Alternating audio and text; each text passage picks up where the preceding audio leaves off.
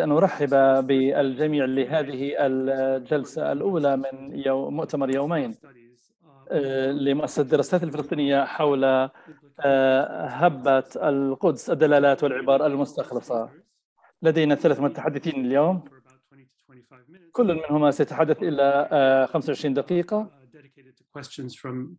يليها وقت مخصص للأسئلة. بإمكانكم أن تقدموا أسئلتكم المكتوبة عبر الفيسبوك أو من خلال الدردشة على زوم، وسنحاول أن نوصلها للمتحدثين، وبالتالي سيكون لدينا وقت للاستماع إلى آراء المستمعين. إذن يشرفني جدا أن أرأس هذه الجلسة إلى جانب هذه النخبة من المتحدثين، وسأقدمهم طبعا.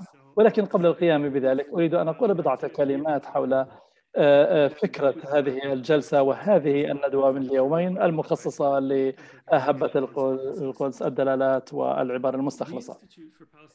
إن مؤسسة الدراسات الفلسطينية هي مؤسسة بحثية تختص بكل أوجه القضية الفلسطينية، وبالتالي نحن نحاول أن نحلل الوضع من منظور أوسع، أحيانا مع توجه العالم حتى لقضايا وأزمات أخرى، ونحاول أن لا نعلق بأماكن معينة ونلغي تركيزها على فلسطين. نحاول أن نفهم الأسباب والمسببات، كما أننا نحاول أن نستخدم هذه اللغة في خدمة القضية الفلسطينية والمناصرة نيابة عن الشعب الفلسطيني. وبالتالي فإن هذا المؤتمر سيحاول أن يسلط الضوء على أحداث شهر 5 الماضي، أي أننا سنحاول أن نرى الأمور من منظور ونحدد التوجهات المستقبلية. وبالتالي البعض يقول أن القضية الفلسطينية لم تكن مثل هذه القضية المركزية، وبالتالي خصوصا أن الشعب الفلسطيني، القضية الفلسطينية تبقى تستمر لتكون أسوأ. وبالتالي كتذكير هنا ونعرف الوضع الأساسي، لدينا أكثر من قرن من الاستعمار والاحتلال للشعب الفلسطيني الأصلي، ولدينا أكثر من ربع من القرن من حرمان حق تقرير المصير للشعب الفلسطيني من قبل إسرائيل، وأكثر من نصف قرن على أطول احتلال عسكري في التاريخ، و3 عقود من المفاوضات التي فقط أدت إلى تعمق الاحتلال. وأيضا فإن مستوى المعاناة اليومية أصبح لا يحتمل، من القصف إلى القيود على حرية الحركة، الحرمان من تصاريح البناء، وإجبار الناس على هدم بيوتهم بحيث لا يجبرون على دفع أجرة هدم بيوتهم من قبل الجيش الإسرائيلي. إن الهبة في حي الشيخ جراح بالقدس الشرقية منذ أيار الماضي كان نوع من بريق الأمل في هذه المنطقة الاستجابة لعملية تدوم منذ عقود، حيث أن المستوطنين الإسرائيليين مدعومين بالسلطات الإسرائيلية يطردون الفلسطينيين من بيوتهم ويحرمونهم من العيش في أحيائهم في القدس، كما فعلوا في كثير من البلدان والقرى الفلسطينية الأخرى. وما بين 10 و14 من أيار طردت إسرائيل 1000 فلسطيني كانوا يحتجون على هذه الإجراءات. المظاهرة انتقلت من الشيخ جراح إلى الأقصى والحرم الشريف، وطبعا الآثار هي موجودة أصلا سابقا في الحرم الشريف. حماس أيضا انضمت إلى القتال من غزة، وإسرائيل استغلت الفرصة لمهاجمة غزة بقوة كاملة، وهذه هي الحرب الخامسة على قطاع غزة في 15 سنة الماضية. إسرائيل هاجمت غزة في عام 2006 و2008 و2009، أواخر 2008 بداية 2009 و2012 و2014، وفي كل مرة تركت المئات قتلى والآلاف جرحى، وهذه المرة كانت استثناء، حيث كان هناك عدد ضخم جدا من الإصابات بين المدنيين، حوالي 2000 من الجرحى، هذا عدا عن القتلى. العديد من أوجه هبة القدس هي تستحق التذكر هنا. طبعا هي ركزت على قرن أو عبرت عن قرن كامل من الحرمان للفلسطينيين، حيث يستطيعون بأخذ بيوت الفلسطينيين وممتلكاتهم ويخلقون الحقائق على الأرض بدعم من الأجهزة الأمنية الإسرائيلية، كما أنها أوضحت الطبيعة الكولونيالية للنظام الإسرائيلي، حيث أن اعترف هؤلاء المستوطنون أنهم بصراحة يسرقون الملكيات الفلسطينية والبيوت الفلسطينية. وأيضا كان هناك أوجه غير معتادة تستحق التركيز عليها وتحليلها. أولا، المستوى الوحدة الغير مسبوق بين الفلسطينيين في قطاع غزة والقدس ورام الله ونابلس وبيت لحم، وكذلك في اللد وعكا والرمل وطبرية في الأراضي المحتلة عام 1948، وأيضا في مخيمات اللجوء وأماكن أخرى في الشتات الفلسطيني. وأيضا الإضراب العام الذي تم في 18 أيار كان استعراضا كبيرا للتضامن الفلسطيني. والوجه الثاني هو التضامن العالمي مع القضية الفلسطينية من بوسطن وقندهار وجاكرتا وباريس والعديد من المدن العربية الرئيسية. والجانب الآخر هو سيكون التركيز على من قبل مؤتمرنا هذا اليوم كيف يمكن أن نبني على هذا التضامن، كيف نبني خطوة تواصل مع المجموعات العالمية من العمال والمجموعات البيئية والشعوب الأصلية ضمن الحركات التقدمية في العالم، بمعنى كيف يمكن لتعبيرات الدعم هذه أن تكون دعما للنضال الفلسطيني، وكيف يمكن للقضية الفلسطينية أن تقدم دعما لنضالات التحرر العالمية الأخرى. للإجابة على هذه الأسئلة لدينا 3 متحدثين ملهمين. متحدثنا الأول بروفيسور نعوم تشومسكي، وهو مؤسس علم اللينغويستكس الحديث بشكل عام، وكذلك هو أكثر المفكرين تأثيرا في العالم، وكتب أكثر من 100 كتاب. آخر كتابه عن الحلم الأمريكي وأيضا محاولات للثروة والسلطة، وفيما هو من جامعة أريزونا بعد أن قضى معظم حياته المهنية في ماساتشوستس. واليوم سيتعامل مع موضوع القوة العالمية والتضامن العالمي. سأعطي الميكروفون للبروفيسور تشومسكي. شكرا جزيلا. أتفق معك جدا بوجهة النظر أن هبة أيار كان لها ميزة رئيسية وتأثير كبير على الرأي العام العالمي، وهو ذو أثر كبير، وهو مهم بالنسبة للولايات المتحدة التي تلعب دورا رئيسيا في الحفاظ على السياسة الإسرائيلية في 50 عاما الماضية، وهي سياسة تخلق بشكل منهجي. أنشأت إسرائيل لتشمل كل ما هو ذو قيمة بالنسبة لإسرائيل في الضفة الغربية، والحفاظ على قطاع غزة كسجن كبير. وفي ذات الوقت في الضفة الغربية ما عدا مناطق التركيز السكاني الفلسطينية. مثلا إسرائيل لا تضم نابلس على سبيل المثال، ولكنها تسيطر على الموارد والمياه في غور الأردن وكل شيء هناك من حول التجمعات الفلسطينية وبقية الأماكن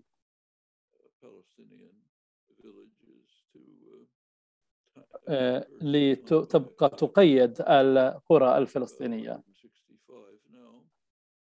التي عددها أكثر من 165 محاطة جميعها بهذه المستوطنات بحيث لا يستطيع الناس أن يصلوا إلى أراضيهم وغير ذلك. الفكرة هي أن يجعلوا الحياة صعبة جدا بحيث لا يستطيعون تحملها. هذا هو المشروع الإسرائيلي الأكبر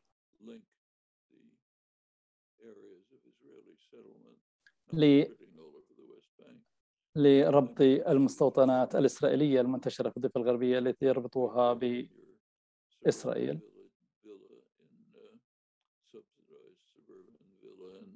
مع الضواحي الإسرائيلية، وأيضا القدس الشرقية لربطها بالطرق السريعة لتكون مرتبطة مع تل أبيب ولا تعود فلسطينية إطلاقا. الآن الإسرائيليون الشباب لا يعرفون الحدود الدولية، ولا تعرف إن كنت في إسرائيل أو خارجها، وإن سافرت إلى هناك سأكون ذات الأمر بالنسبة لي. هذا ينفذ لأن الولايات المتحدة تتراوح ما بين تحمل الوضع أو الدعم الكامل لإسرائيل بدلا من أن تأخذ باعتبارها قوة عظمى أن تأخذ موقفا مستقلا.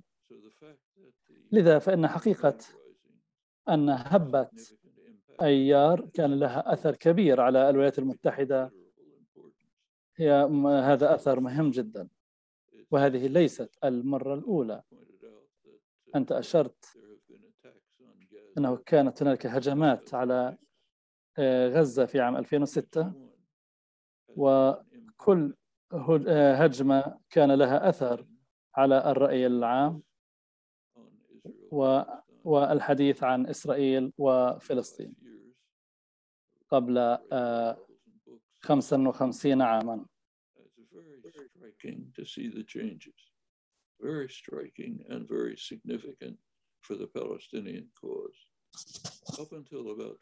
حتى قبل 15 عاما من الآن، لو كنت ألقي خطابا حول فلسطين وإسرائيل في جامعة، حتى في جامعة معهد ماساتشوستس للتكنولوجيا، فكان سيكون هناك حاجة إلى حماية شرطية، والشرطة كانت تصر على أن تسير معي إلى مكتبي بسبب التهديدات. كان هناك أحيانا إذا كنت أقضي على سبيل المثال أسبوعا في جامعة ألقي محاضرات، كان هناك دائما حماية. وإذا كان إحدى هذه المحاضرات حول فلسطين وإسرائيل كان هناك دائما حماية وتأمين حماية من الشرطة، وكانوا أيضا يسيرون معي ويرافقونني إلى غرفتي. هذا تغير بشكل جوهري، وخاصة بعد الهجوم على قطاع غزة في العام 2006، ولكن أكثر في العام 2008 كان هناك تغير جوهري كبير ملموس. في العام 2008 كان هناك تظاهرات ضخمة في الولايات المتحدة الأمريكية في الجامعات وغيرها، وكانت المرة الأولى التي اختفى فيها قضية الحماية من قبل قوات الشرطة، بمعنى أنه حتى لو كان هناك إسرائيليون كانوا ينتقدون الحكومة، وفي تلك الفترة انتهت مع عملية الفولاذ المصبوب، وكانت الأمور تغيرت منذ حينها، وكل هجوم أو عدوان على قطاع غزة أدى إلى زيادة في التظاهرات والغضب العارم، وحتى وصل إلى الحد الأقصى، بمعنى بعد أيار للمرة الأولى كان هناك كاتبو أعمدة ومقالات يطالبون بإعادة النظر في الدعم المقدم لإسرائيل. هذه خطوة متقدمة، أن نرى عمودا مقالا حول إنهاء المساعدات العسكرية لإسرائيل،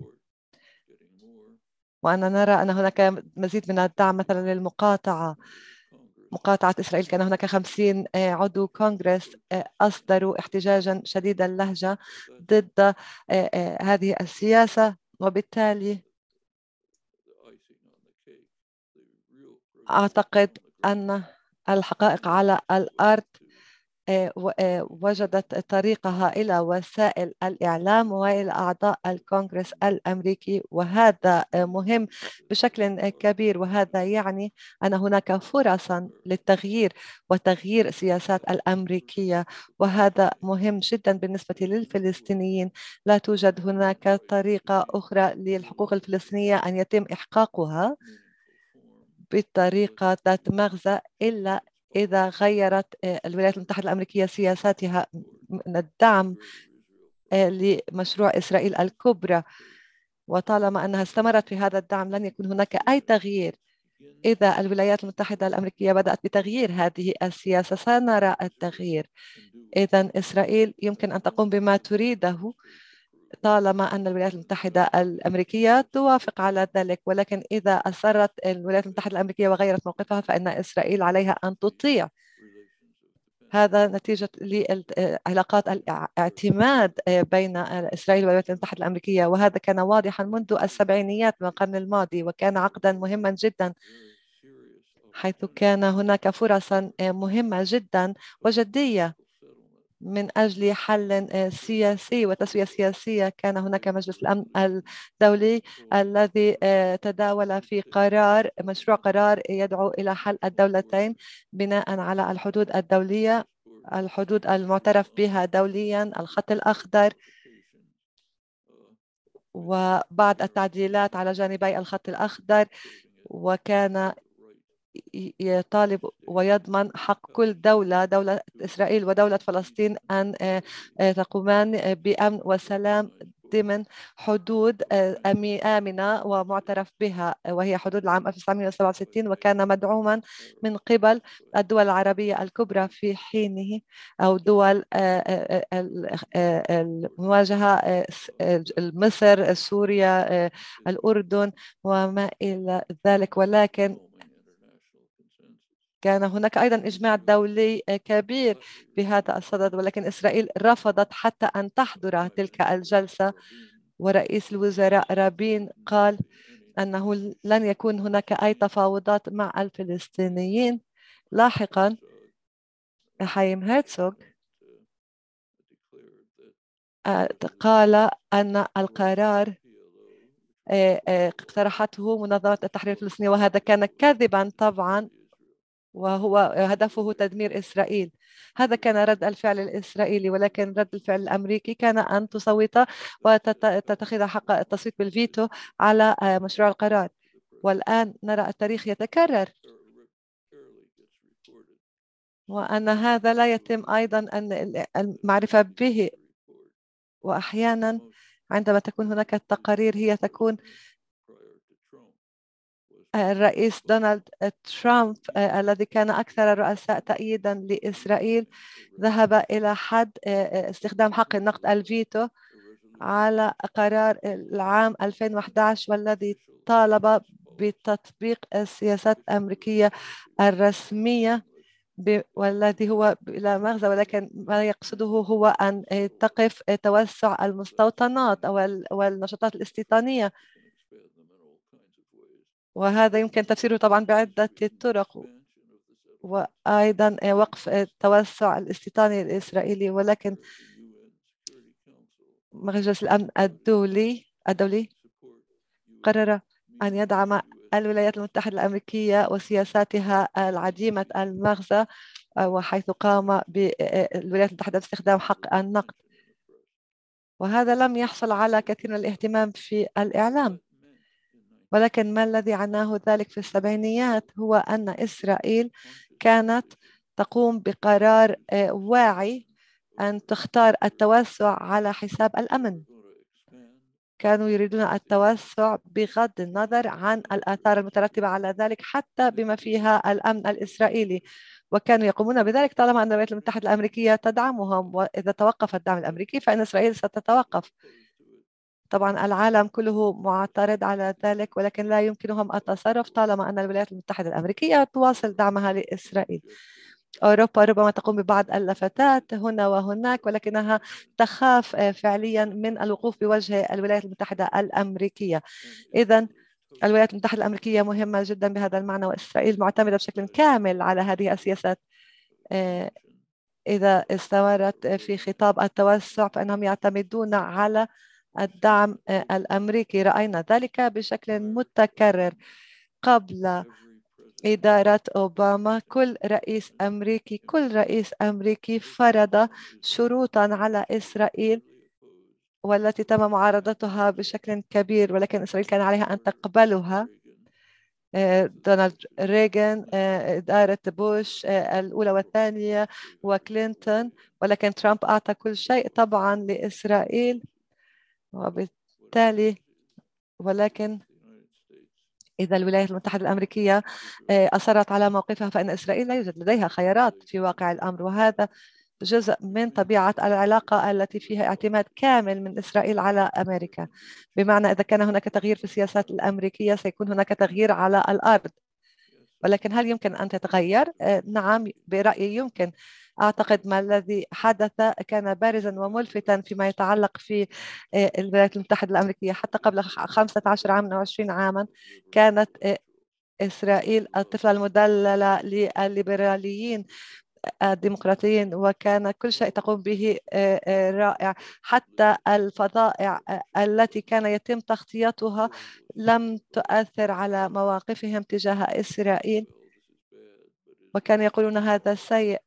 ولكن إسرائيل دولة أخلاقية وديمقراطية وكانوا يشيدون بها. هذا بالنسبة للليبراليين في أمريكا حتى ما قبل 15 عاما، ولكن بدأ هناك تغيير بعدها. إذا رأينا أشخاص يعرفون أنفسهم على أنهم ديمقراطيون يدعمون الحقوق الفلسطينية أكثر من الحقوق الإسرائيلية وينتقدون إسرائيل، وتحديدا ضمن فئة الشباب بما فيهم الشباب اليهود. إن الدعم لإسرائيل تغير إلى اليمين المتطرف، والآن نعرف أن الإنجيليين المسيحيين الذين هم أيضا معادون للسامية للتناقض والمفارقة هم الذين يدعمون دولة إسرائيل، وبحيث أنهم يريدون أن يذهب جميع اليهود إلى هذه الأرض ويبعدونهم عنها. وهذه اللامعادات السامية بحد عينها، ولكن هؤلاء الذين يدعمون إسرائيل، وهذا يسرع في عودة المسيح إلى الأرض بنظر هؤلاء المسيحيين المتصهينين. وإذا هناك أيضا أطراف اليمين المتطرف القومي المتطرف الذين يؤيدون القمع والتطرف ضد شعوب الدول العالم الثالث، وأيضا من الأجهزة الأمنية التي هي مرتبطة بشكل كبير مع إسرائيل. وحيث رأينا الدعم خلال العدوان على غزة، حيث كانت إسرائيل مثلا نفذت من الذخيرة وكانت عليها أن تناشد الولايات المتحدة الأمريكية لأن تعيد إمدادها بالذخيرة، وبالتالي مخازن السلاح هي موجودة أيضا في إسرائيل وهي تابعة للولايات المتحدة الأمريكية لاستخدامها عند الحاجة، وبالتالي تم نقل هذه الذخيرة إلى إسرائيل بعد طلبها. ولكن بعد أيار من هذا العام إسرائيل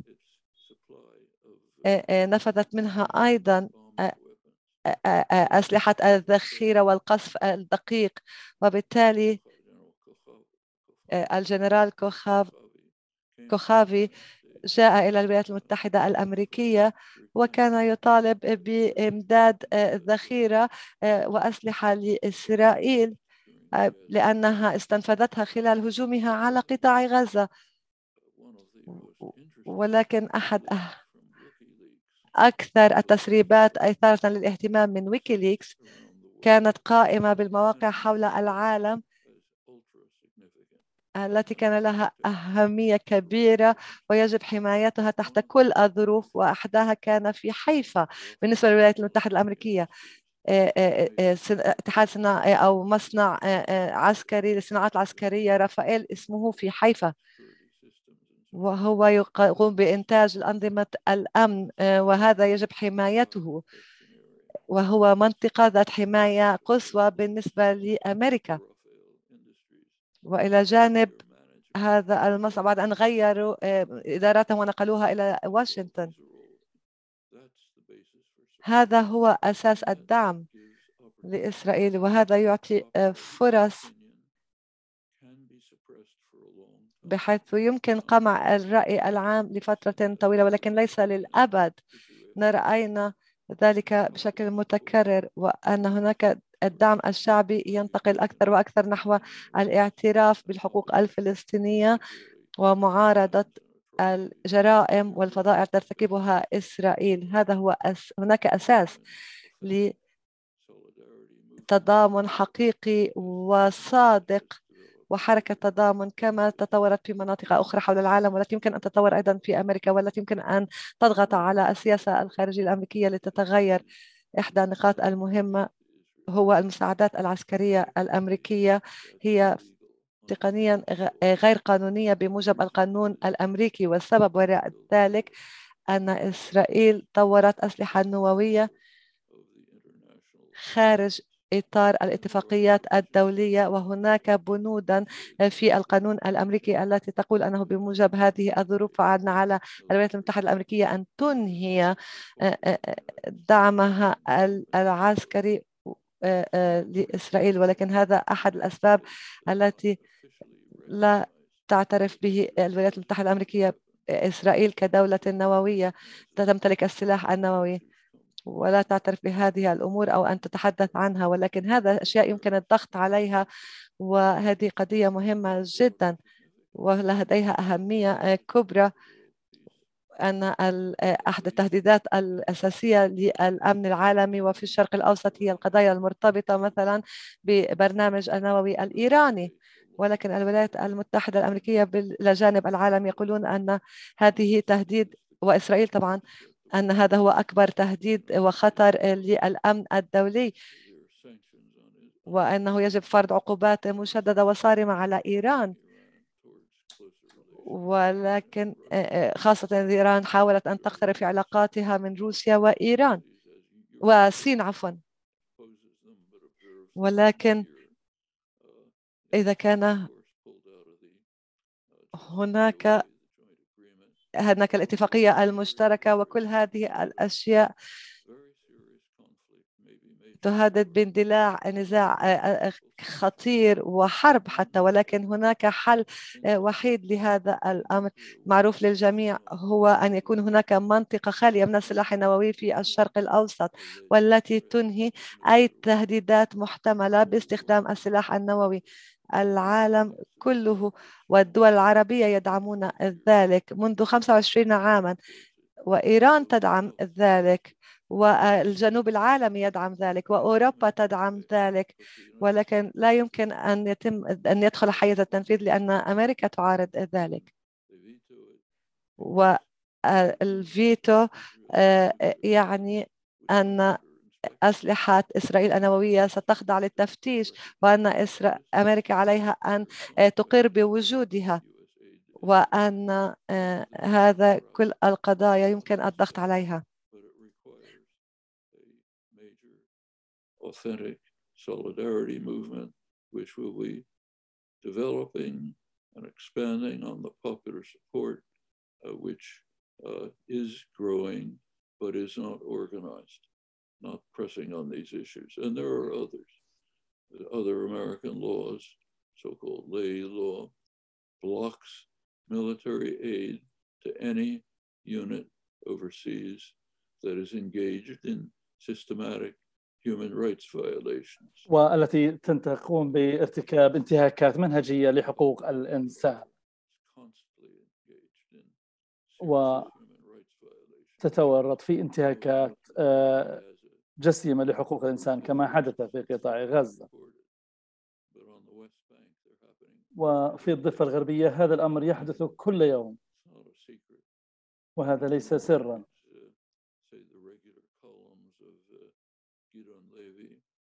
كما قال جيدعون ليفي في هآرتس أنه كل يوم عمليا كل يوم هنالك انتهاكات جسيمة لحقوق الإنسان من قبل الجيش الإسرائيلي الذي يدخل القرى الفلسطينية وفي غور الأردن ويدمر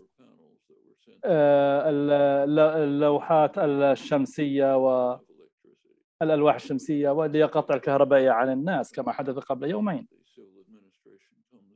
الإدارة المدنية الإسرائيلية تدخل بجرافاتها وتدمر القرى والمحاصيل هناك كما حدث يوم أمس، بحيث تجف المحاصيل وتموت في تلك القرى وتدمر مجاميع من الخيم. هذا يحدث بشكل يومي، هذا لا يكتب عنه في الغرب. وهذه قضايا مركزية.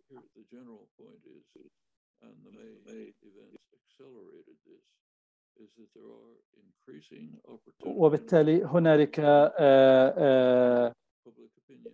ازدياد في وعي الرأي العام الذي يؤثر على السياسة، وحتى إشارات على المستوى العام، لأنهم القيادة تفهم أن هنالك سياسات جرمية وجنائية من قبل إسرائيل لها آثار على دعم الولايات المتحدة. وإن تراجع ذلك بإمكانكم أن تأخذوا إشارات جدية، وعلى إسرائيل أن تتراجع عن سياساتها تلك وتذهب صوب الحل السلمي.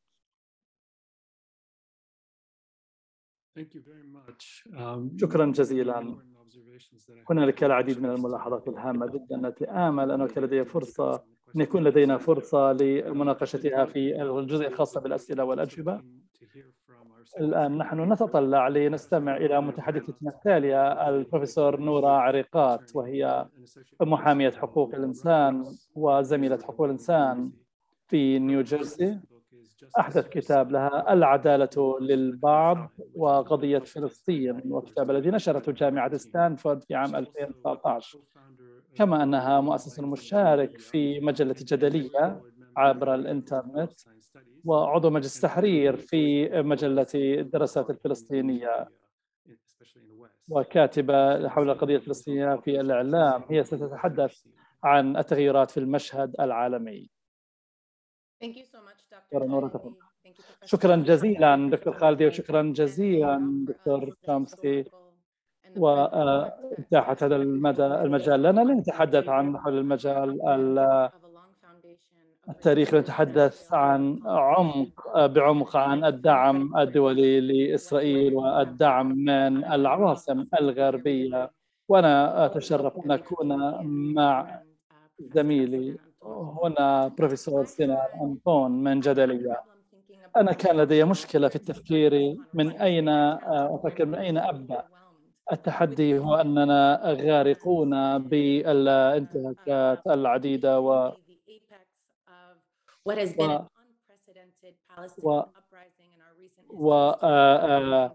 ما يقوم به إيباك حول الهبة الفلسطينية الجارية حتى منذ عقدين. ولنبدأ من نقطة ما من شيء أكثر تاريخا ليبين لنا بسياق أوسع ما تحدث عنه الدكتور تشومسكي، وأن لا نكون قادرين أن نقرر أين نبدأ.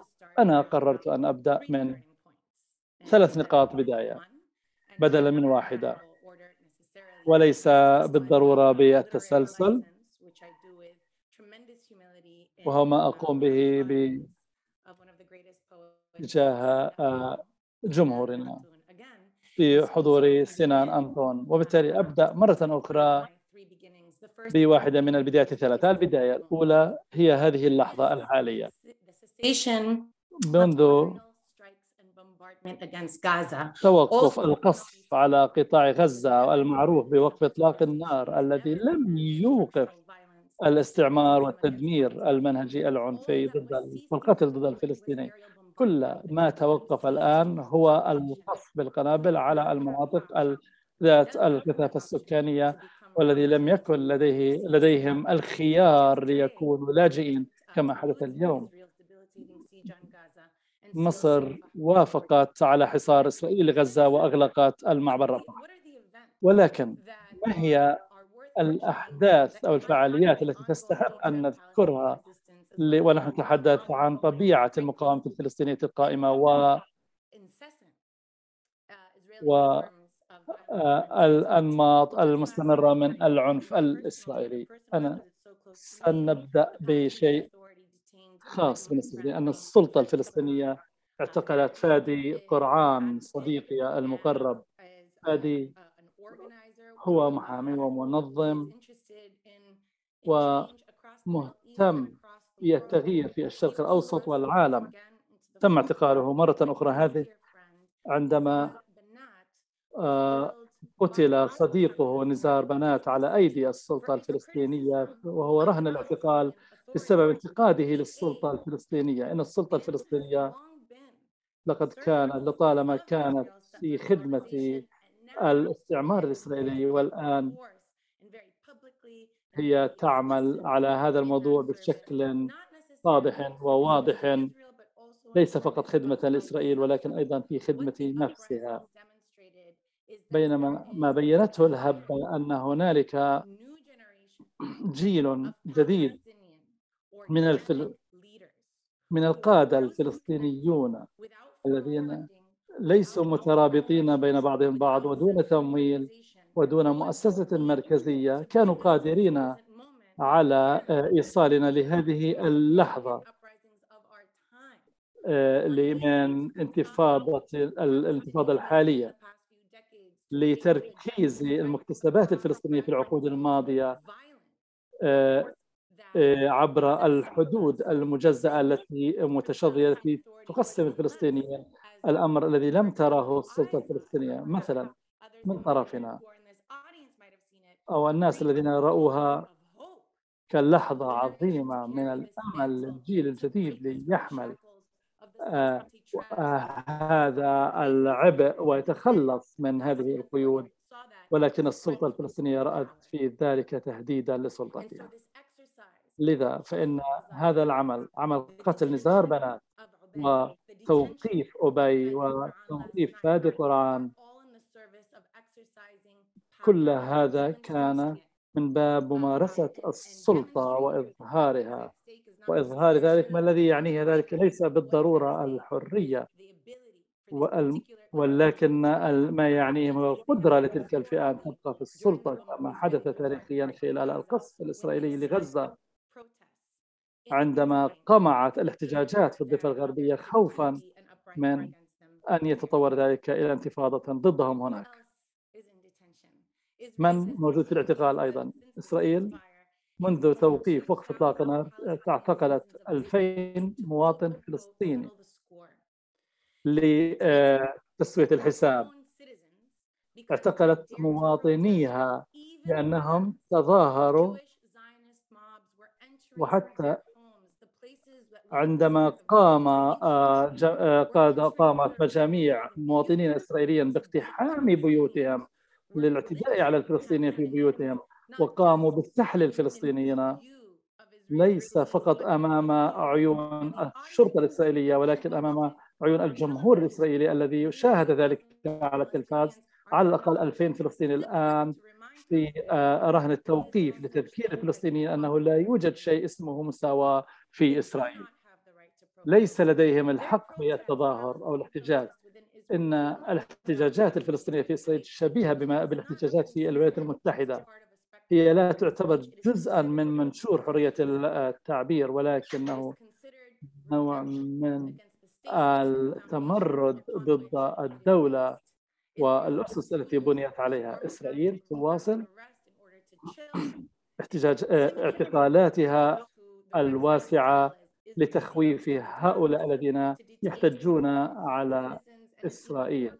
هي تعتقل مواطنيها وهي عدوانية أكثر تجاه المواطنين الفلسطينيين أو الذين ليس لديهم الجنسية الإسرائيلية. كليان ناصر شابة فلسطينية من جامعة بيرزيت هي معتقلة في إسرائيل، وكما هو الحال مع شذا عودة التي ترأس اتحاد لجان العمل الصحي الفلسطينية. بتوقيف شذا يجب أن نشدد أن هذه محاولة من قبل إسرائيل لإرباك هذه الشبكات الغير رسمية التي تحاول أن تدعم الحياة الفلسطينية حتى ضد المحاولات الإسرائيلية لإنتاج الموت الاجتماعي للفلسطينيين. إن الشبكات الفلسطينية هي موجودة هناك لاستكمال وللتكامل مع النظام الصحي الفلسطيني. إن توقيف شذا عودة حيث لا توجد تهم موجهة ضدها لقد أحضرت 3 مرات أمام المحاكم الإسرائيلية فقط للنيابة لتطلب تمديد توقيفها لأنه لا توجد تهم موجهة ضدها. إن أقصى ما يحاولون أن يلصقونها بها هو ارتباطها بالجبهة الشعبية الفلسطينية، بحيث أن أي أموال تدخل إلى هذه الشبكة الصحية هي لدعم للإرهاب، نفس الطريقة التي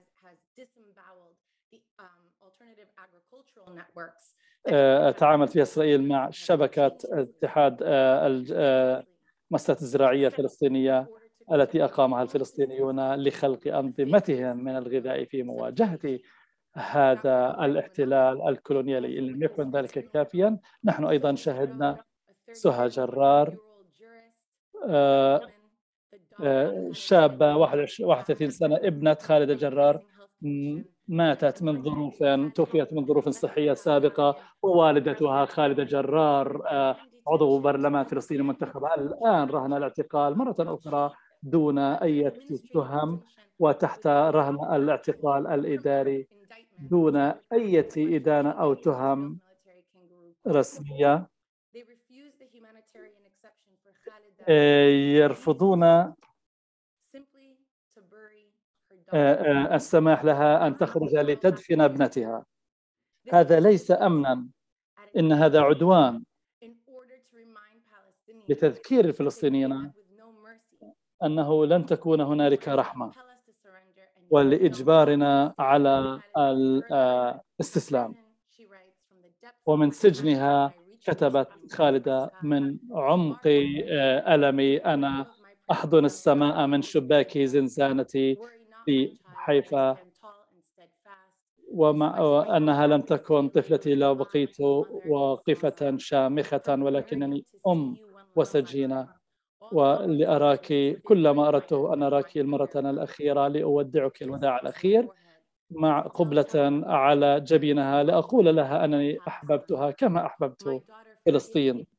سامحيني يا ابنتي أنني لم أستطع أن أحضر جنازتك. شكرا.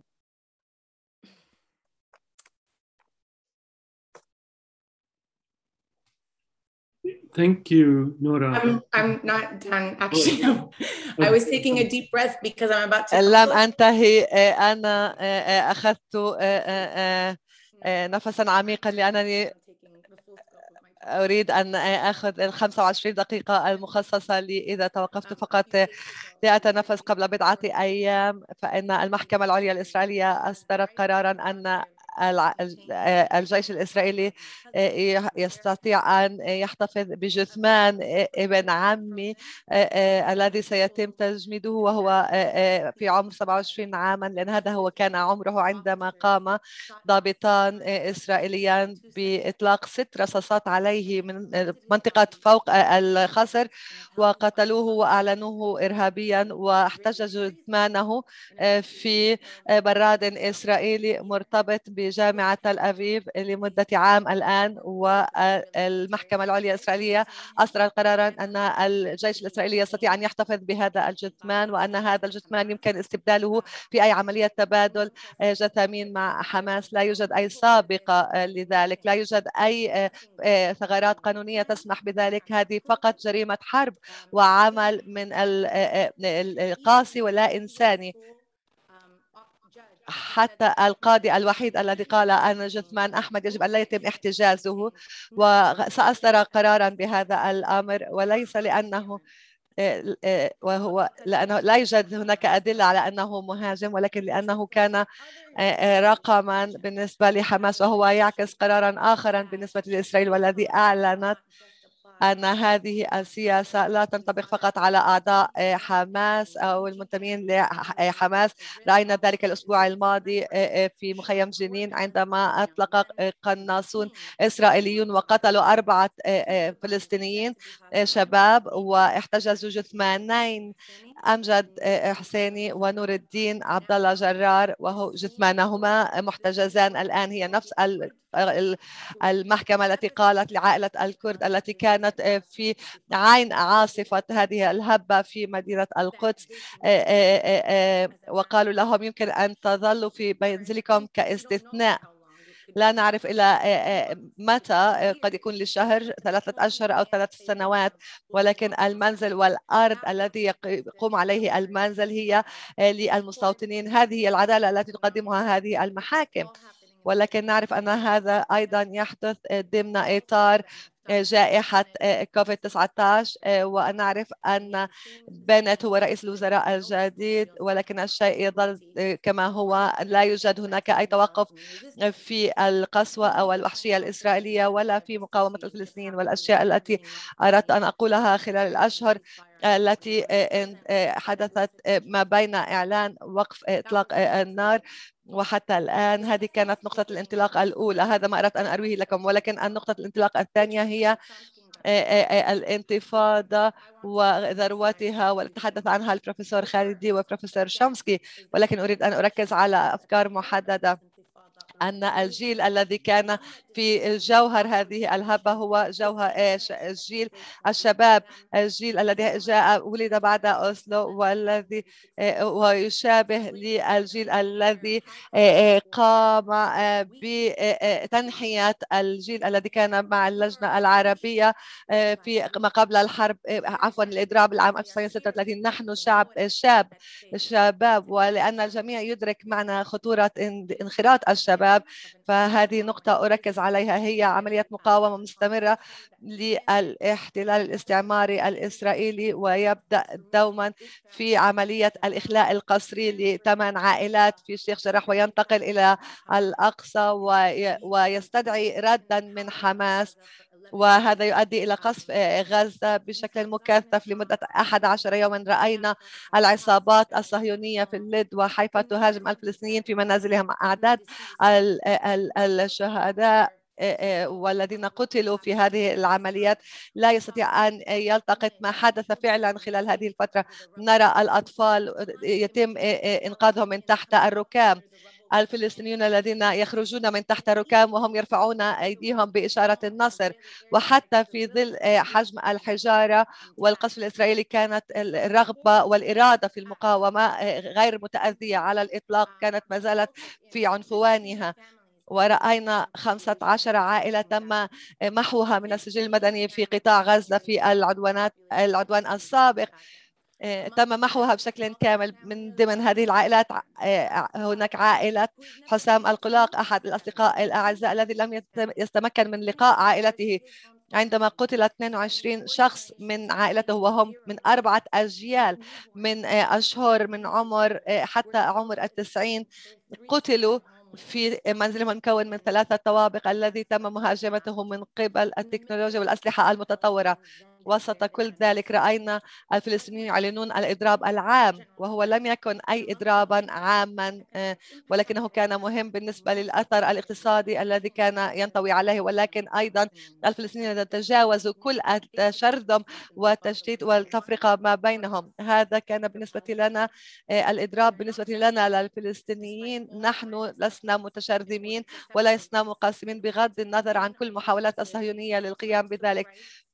يريدون أن يحتووا مطالباتنا ضمن مطالبات بحقوق مدنية، وكأن كل الناس لديهم حقوق في القدس أو الحق السيادة في الضفة الغربية وإنهاء الإغلاق على قطاع غزة وعودة اللاجئين. ولكن مرة واحدة أصبح الفلسطينيين كلهم وحدة واحدة، وقالوا ذلك في إعلان الكرامة والأمل عندما قالوا أرادوا أن يحولون إلى مجتمعات مختلفة يعيشون في بحار في مسافات بعيدة عن بعضهم البعض، وهكذا أرادوا الصهاينة أن يسيطروا علينا ويريدوا أن يشرذموا إرادتنا السياسية وأن يقللوا من عزيمتنا في مواجهة الصهيونية الاحتلالية الاستعمارية العنصرية. ولكن هذا هو فصل الوحدة من الهبة الجديدة، إعادة توحيد المجتمع الفلسطيني بكل أجزائه وكل أطرافه، نعيد توحيد إرادتنا السياسية ورغبتنا في مقاومة الصهيونية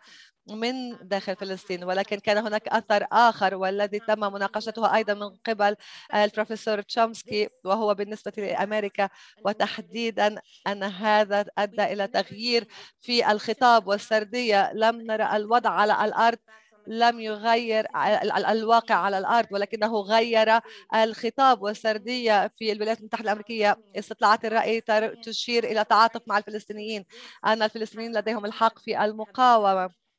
برز الفلسطينيون ليس كتهديد فقط ولكن أيضا كضحايا في هذه المرحلة، وهذا كان غير مسبوق. وبالنسبة للعالم كان هذا تذكيرا أن قضية فلسطين طالما حتى بالرغم من سنوات المئة الطويلة التي استمرت عليها وبالرغم من الإرهاق الذي أوجدته ضمن العالم، وأنها أيضا اليوم في ظلال ما يحدث في الشرق الأوسط والخطأ الكبير الذي قامت به أمريكا حاليا فيما حدث في أفغانستان، وأيضا ما حدث في العراق وفي سوريا، في ظلال كل الحروب بالوكالة التي تتم في المنطقة التي لا تتوقف. بالرغم من ذلك فإن العالم تم تذكيره أن فلسطين تظل تقاطع للنضالات ضد الاستعمار، ضد الاحتلال، حتى التغيير المناخي والنسوية. هذه النضالات عالمية ومحلية في فلسطين عندما يتم تحليلها من المنظور الفلسطيني والتحرير الفلسطيني. وهذا ينقلني إلى الفصل الأخير وهو الأكثر تاريخية، وهو فصل 1982 وفي نهاية اجتياح إسرائيل للبنان. وبالرغم من كل الفظائع والتي ذكر بعضها البروفيسور تشومسكي، مذبحة صبرا والشتيلة، فإن الولايات المتحدة الأمريكية لم تستطع أن تسمي حقيقة واضحة أن الفلسطينيين ضحايا، والضحية الفلسطينية والطبيعة العدوانية لإسرائيل لم تكن قادرة حتى في وجه هذه الفظائع، حتى مع اللجنة الكهانة الإسرائيلية التي وجدت إسرائيل مذنبة فيما يتعلق بدورها في مجازر صبرا والشتيلة.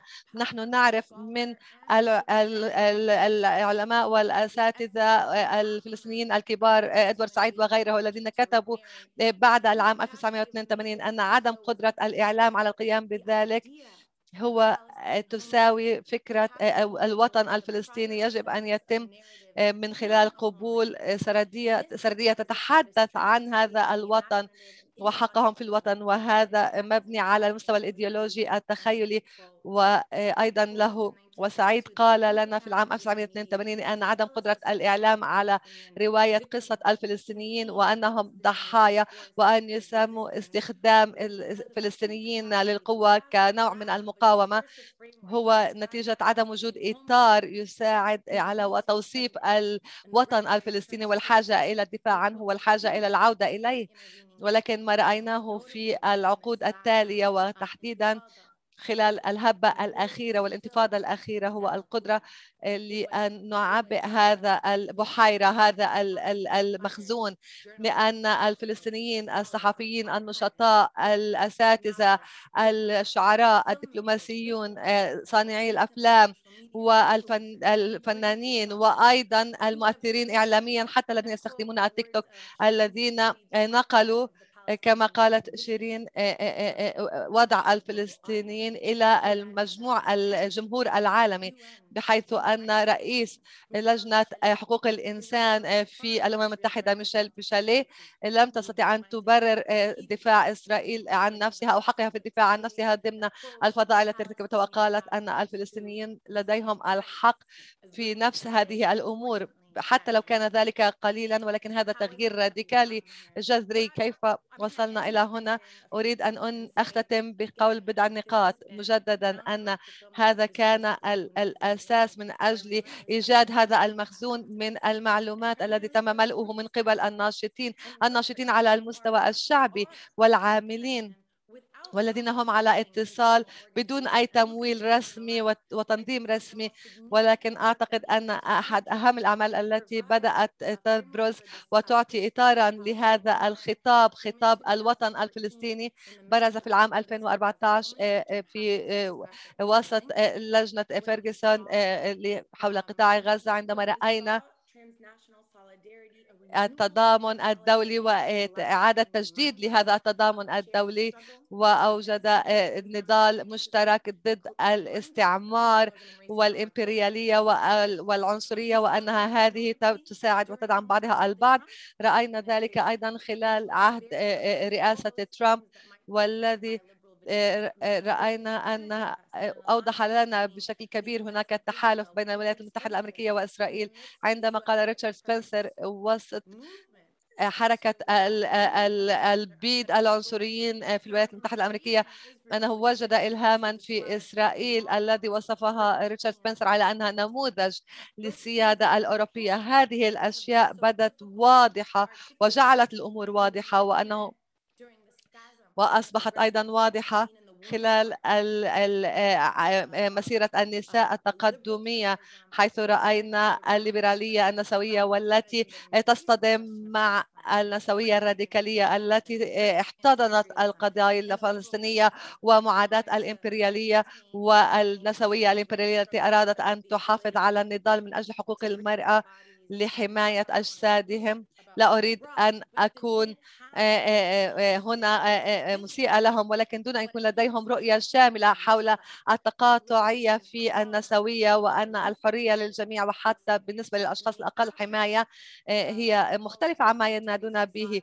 وأيضا رأينا هناك الكثير من ردود الفعل مثل رابطة معاداة التشهير التي حاولت أن توصف كل شيء بمعاداة اللاسامية، ولكنهم فشلوا في محاولاتهم وآذوا نفسهم أكثر من غيرهم، ولكن سنرى كيف سيتجلى ذلك. ولكن نعرف أيضا أن هناك انتصارات حقيقية وواضحة فيما بينها 350 أكاديمي وبرامج ومؤسسات أكاديمية التي تدعم حقوق الفلسطينيين، أشخاص لم نسمع منهم من قبل.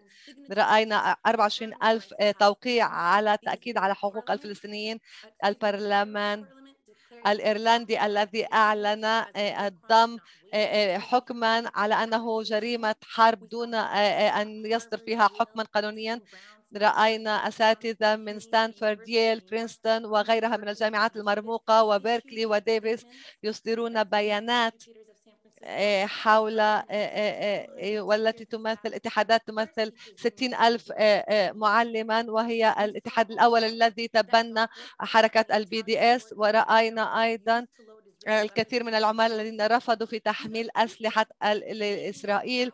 هؤلاء أشخاص يستعيدون القوة ولا يتركونها للرأسمالية الفاشلة، وقالوا أن ميناء لاغورنو لن يكون متواطئا في ذبح الفلسطينيين.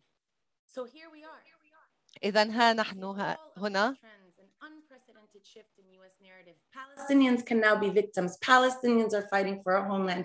Palestinians have the right to self-defense. فلسطينيون لديهم الحق في الدفاع عن النفس.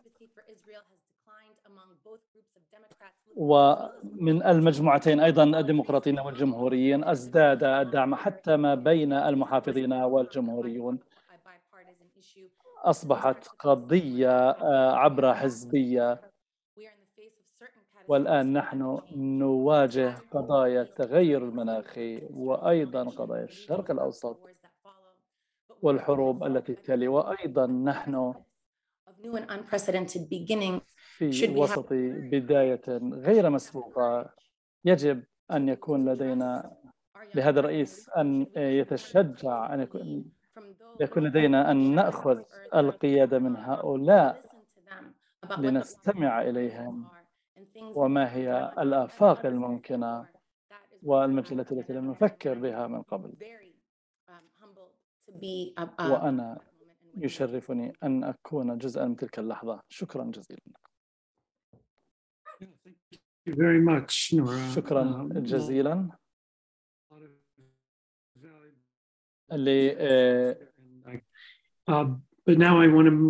لكني الآن أريد أن ننتقل إلى متحدثنا الثالث، البروفيسور سنان أنطون.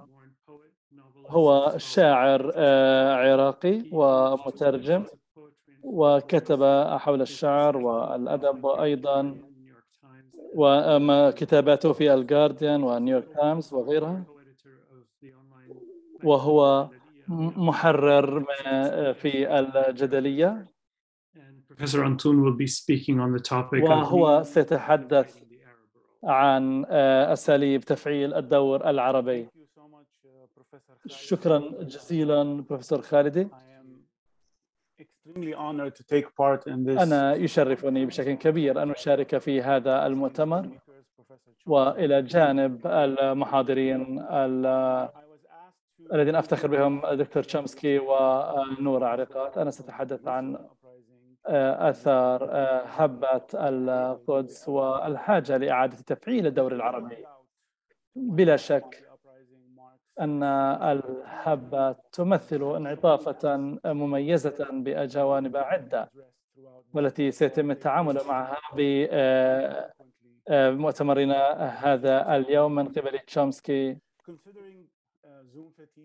وعلى اعتبار إرهاق الزوم وتقلص قدرتنا على التركيز، فإن ملاحظاتي ستكون مختصرة جدا. سأحاول أن أبين لماذا أعتقد أن الانتفاضة قد أعادت التركيز على فلسطين والنضال الفلسطيني في الخيال العربي، أو على الأقل لإعادة التركيز وتفعيل التضامن. الآن إن حقيقة أن فلسطين ونضالها يجب أن يعاد التركيز عليها من قبل العالم العربي. عندما يذهب التركيز في العالم هو أمر محزن، ولكنها إشارة وإدانة لما تطور في العقود الماضية، تحديدا بعد أوسلو. بالمناسبة يوم أمس أحد هؤلاء الذين اعتقلتهم سلطة أوسلو هو زكريا محمد، الشاعر والمفكر المعروف، فقط لأنه عبر عن معارضته ومقاومته في كتاباته. إن ما بعد أوسلو التي آثارها كانت لشل المقاومة الفلسطينية وتطبيع الهزيمة الفلسطينية والاستسلام للكولونيالية الاستيطانية.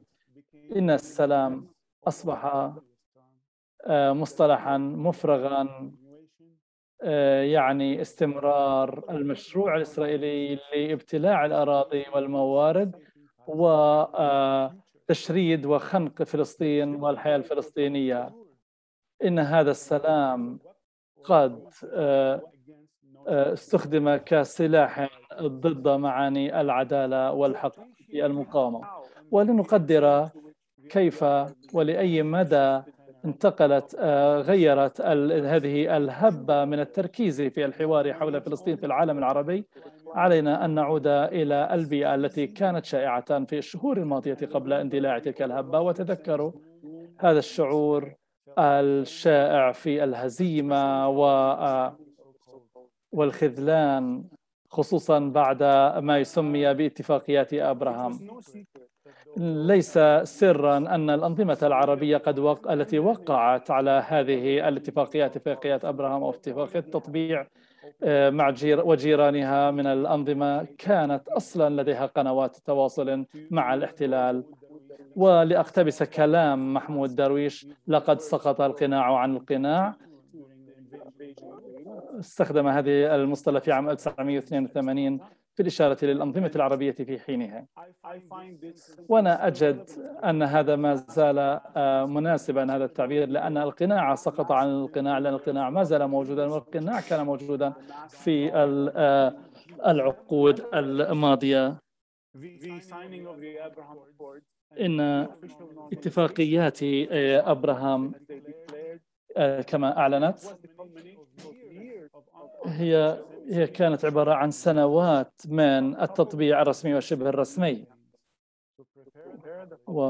وثلاث حملات لتحضير الجماهير للتطبيع، وفي النهاية للقضاء على القضية الفلسطينية في قلوب وعقول المواطنين.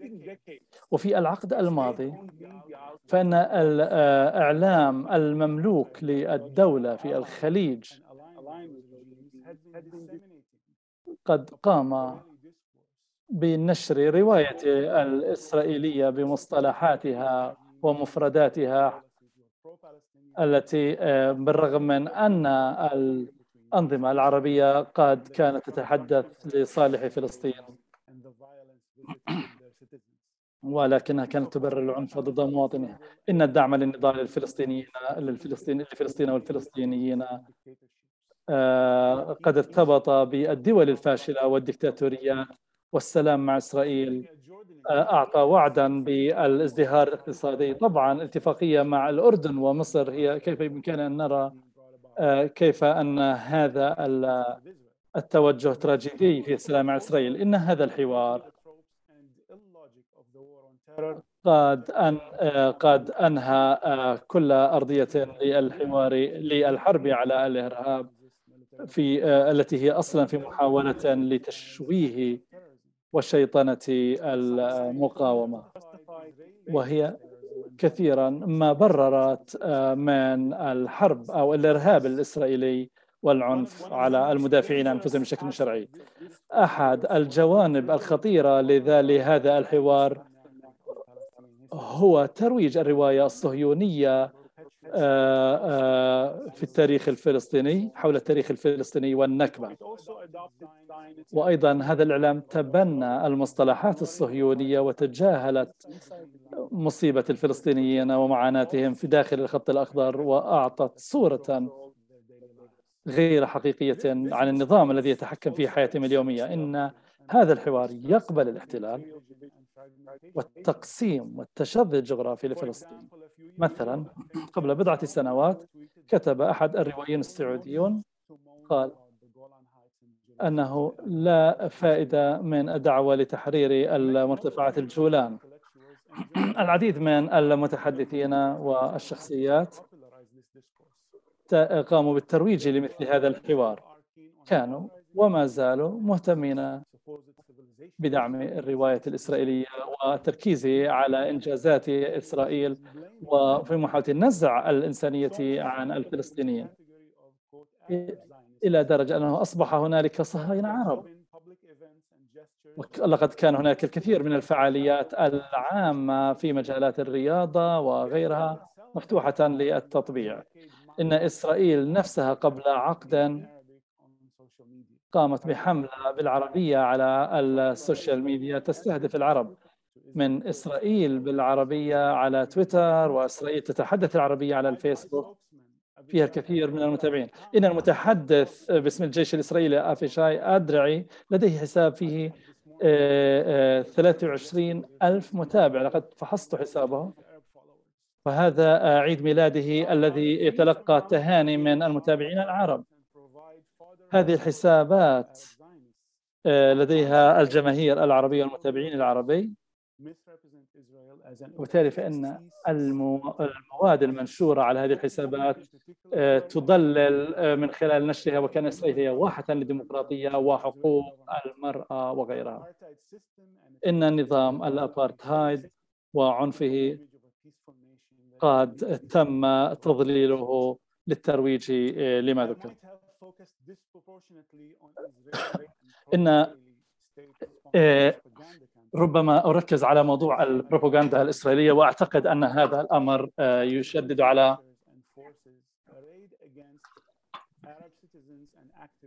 للتغطية على الاقتحامات للقرى العربية ولمنعهم من استمرار في تعبيرهم للفلسطينيين والمقاومة الفلسطينية. وهذا يوصلني إلى لمعارضة اتفاقية إبراهيم في الخليج وفي أماكن أخرى. في الخليج هذا مبني على أشياء بنيت قبل السنوات، إنشاء مجموعات BDS وغيرها في المنطقة. في عام 2017 لجان مقاومة التطبيع في الخليج أنشئت في قطر والبحرين وغيرها. وعندما اندلعت الانتفاضة ونتحدث عنها لأن نورة تحدث عنها، لأن هذا مهم على مستوى عدة، فإن السوشيال ميديا قد وفرت وصولا لصور وأصوات للفلسطينيين على الأرض، خصوصا للأجيال الجديدة، وصورا حقيقية ومقاطع صوتية للفلسطينيين الذين يدافعون عن حياتهم. وأيضا الظلم والعنف كان واضحا، كما أن العديد من النشطاء في العالم كانوا يناضلون ضد الأنظمة التي يعيشون فيها. أنا لا أقول أنهم يعيشون في أنظمة قمعية، لكن العديد من النشطاء قد تضامنوا مع الأجيال الشابة الفلسطينية، وبالتالي فإن السوشيال ميديا كانت مساحة للدعم للفلسطينيين، وفلسطين كانت في المركز مرة أخرى. هنالك هياكل قائمة على الأرض للحفاظ على الدعم والتضامن ومقاومة التطبيع وآثارها، وهم يعملون مع الجماهير ويقومون بحملات التثقيف في مواجهة التطبيع. هذه بالتأكيد يجب ويمكن أن تزيد من تأثيرها،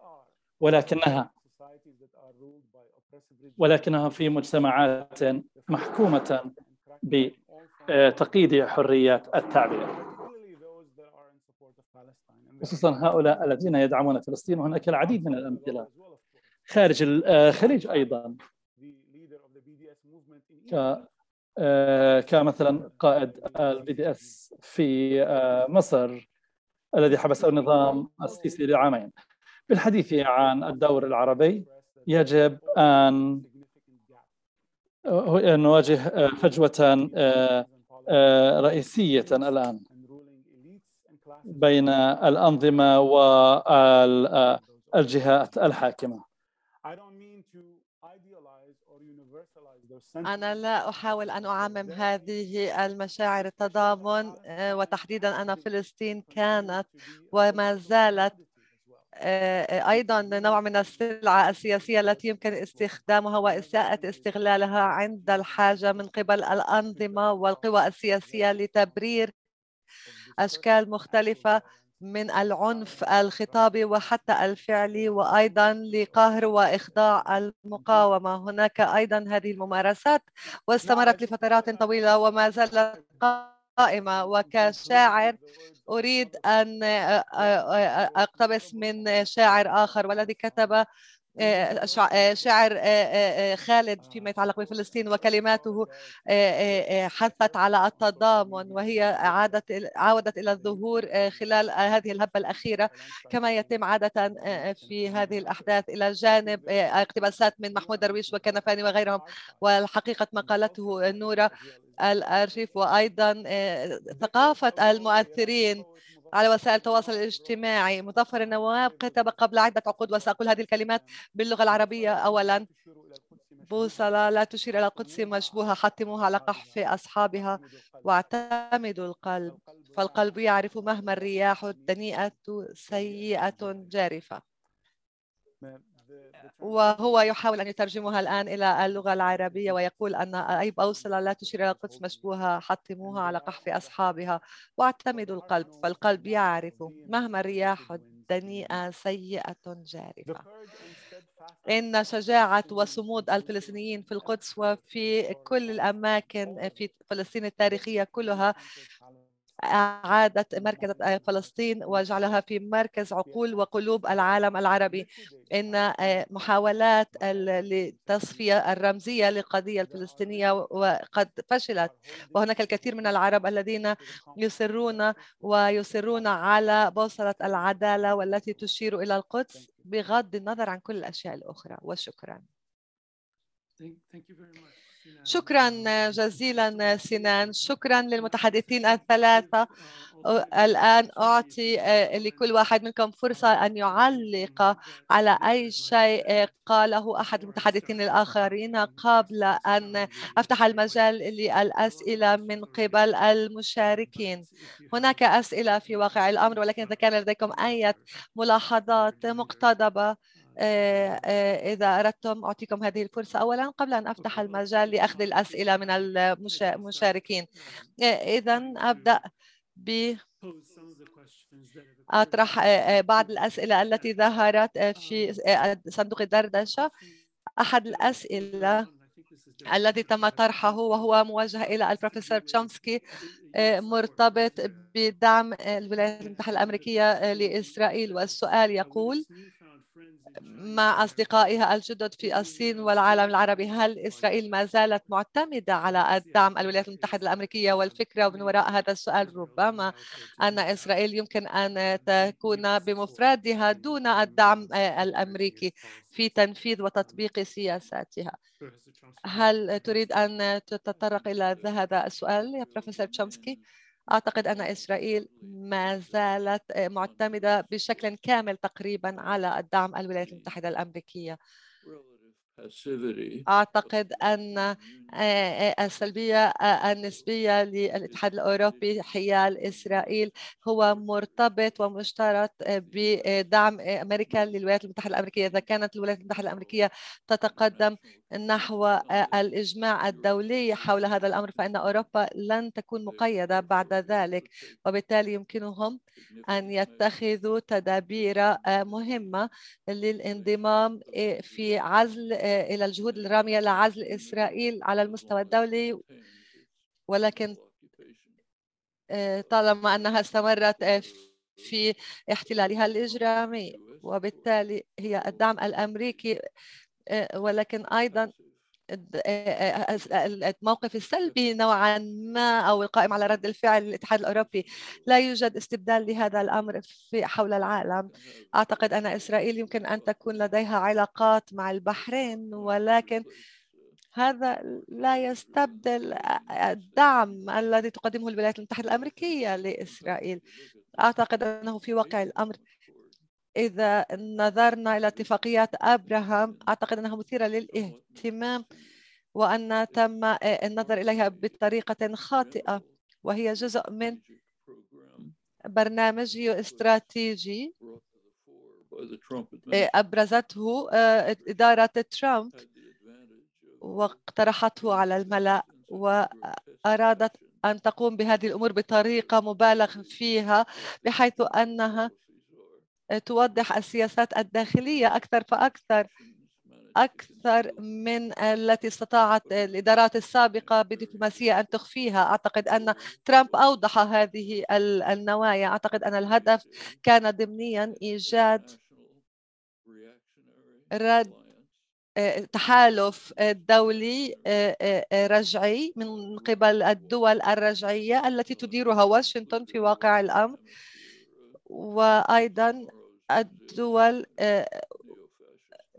وأيضا في برازيل والحكومات الفاشية الجديدة وفي الشرق الأوسط، وأيضا مودي رئيس الوزراء الهندي الذي يدمر بقايا الديمقراطية العلمانية في الهند. وأيضا في أوروبا هناك هنغاريا كدولة تدمر الديمقراطية الهنغارية وتصبح الدولة المدللة للولايات المتحدة الأمريكية. وفي الشرق الأوسط هو مصر السيسي التي هي الدكتاتورية الأكثر قسوة وفظاعة في تاريخ مصر، وأيضا العائلات الدكتاتورية والدول الرجعية في الخليج.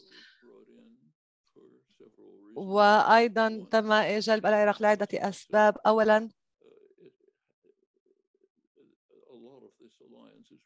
أن الكثير من هذه التحالفات معتمدة على المصالح، عفوا هي ليست العراق بل المغرب، على الموارد، وبالتالي هناك موارد ضرورية ومهمة بالنسبة للإنتاج الزراعي للعالم، والآن تم السيطرة عليها، والصحراء الغربية هي توالي الولايات المتحدة الأمريكية للمرة الأولى. إذن المغاربة أو الدكتاتورية المغربية هي عضو طبيعي في هذا الائتلاف. وطبعا إسرائيل التي يقودها اليمين المتطرف وتحظى بالدعم الأمني الأكبر، وبشكل حاسم الحصول على الدعم من الولايات المتحدة الأمريكية. هذا يحدث دائما طالما أن الولايات المتحدة الأمريكية والشعب الأمريكي يواصل الرغبة في دعم إسرائيل، طالما أن المعارضة لا تريد أن تغير السياسات. وبالتالي سنجد الأنظمة الدكتاتورية حول العالم تريد أن تتقرب من إسرائيل بحيث تساعدهم إسرائيل مع واشنطن، وهذا يمكن أن وإلا فإنها ستختفي. إذن فإن دور الولايات المتحدة الأمريكية حاسم بعدة أبعاد، وإذا كان دعم الجرائم الإسرائيلية في الولايات المتحدة يقل، فإن هذا من شأنه أن يؤدي إلى النفوذ وتأثير على المستوى العالمي. هناك سؤال كذلك عن دور كندا، وربما بروفيسور تشومسكي يمكن أيضا أن تجيب على هذا السؤال.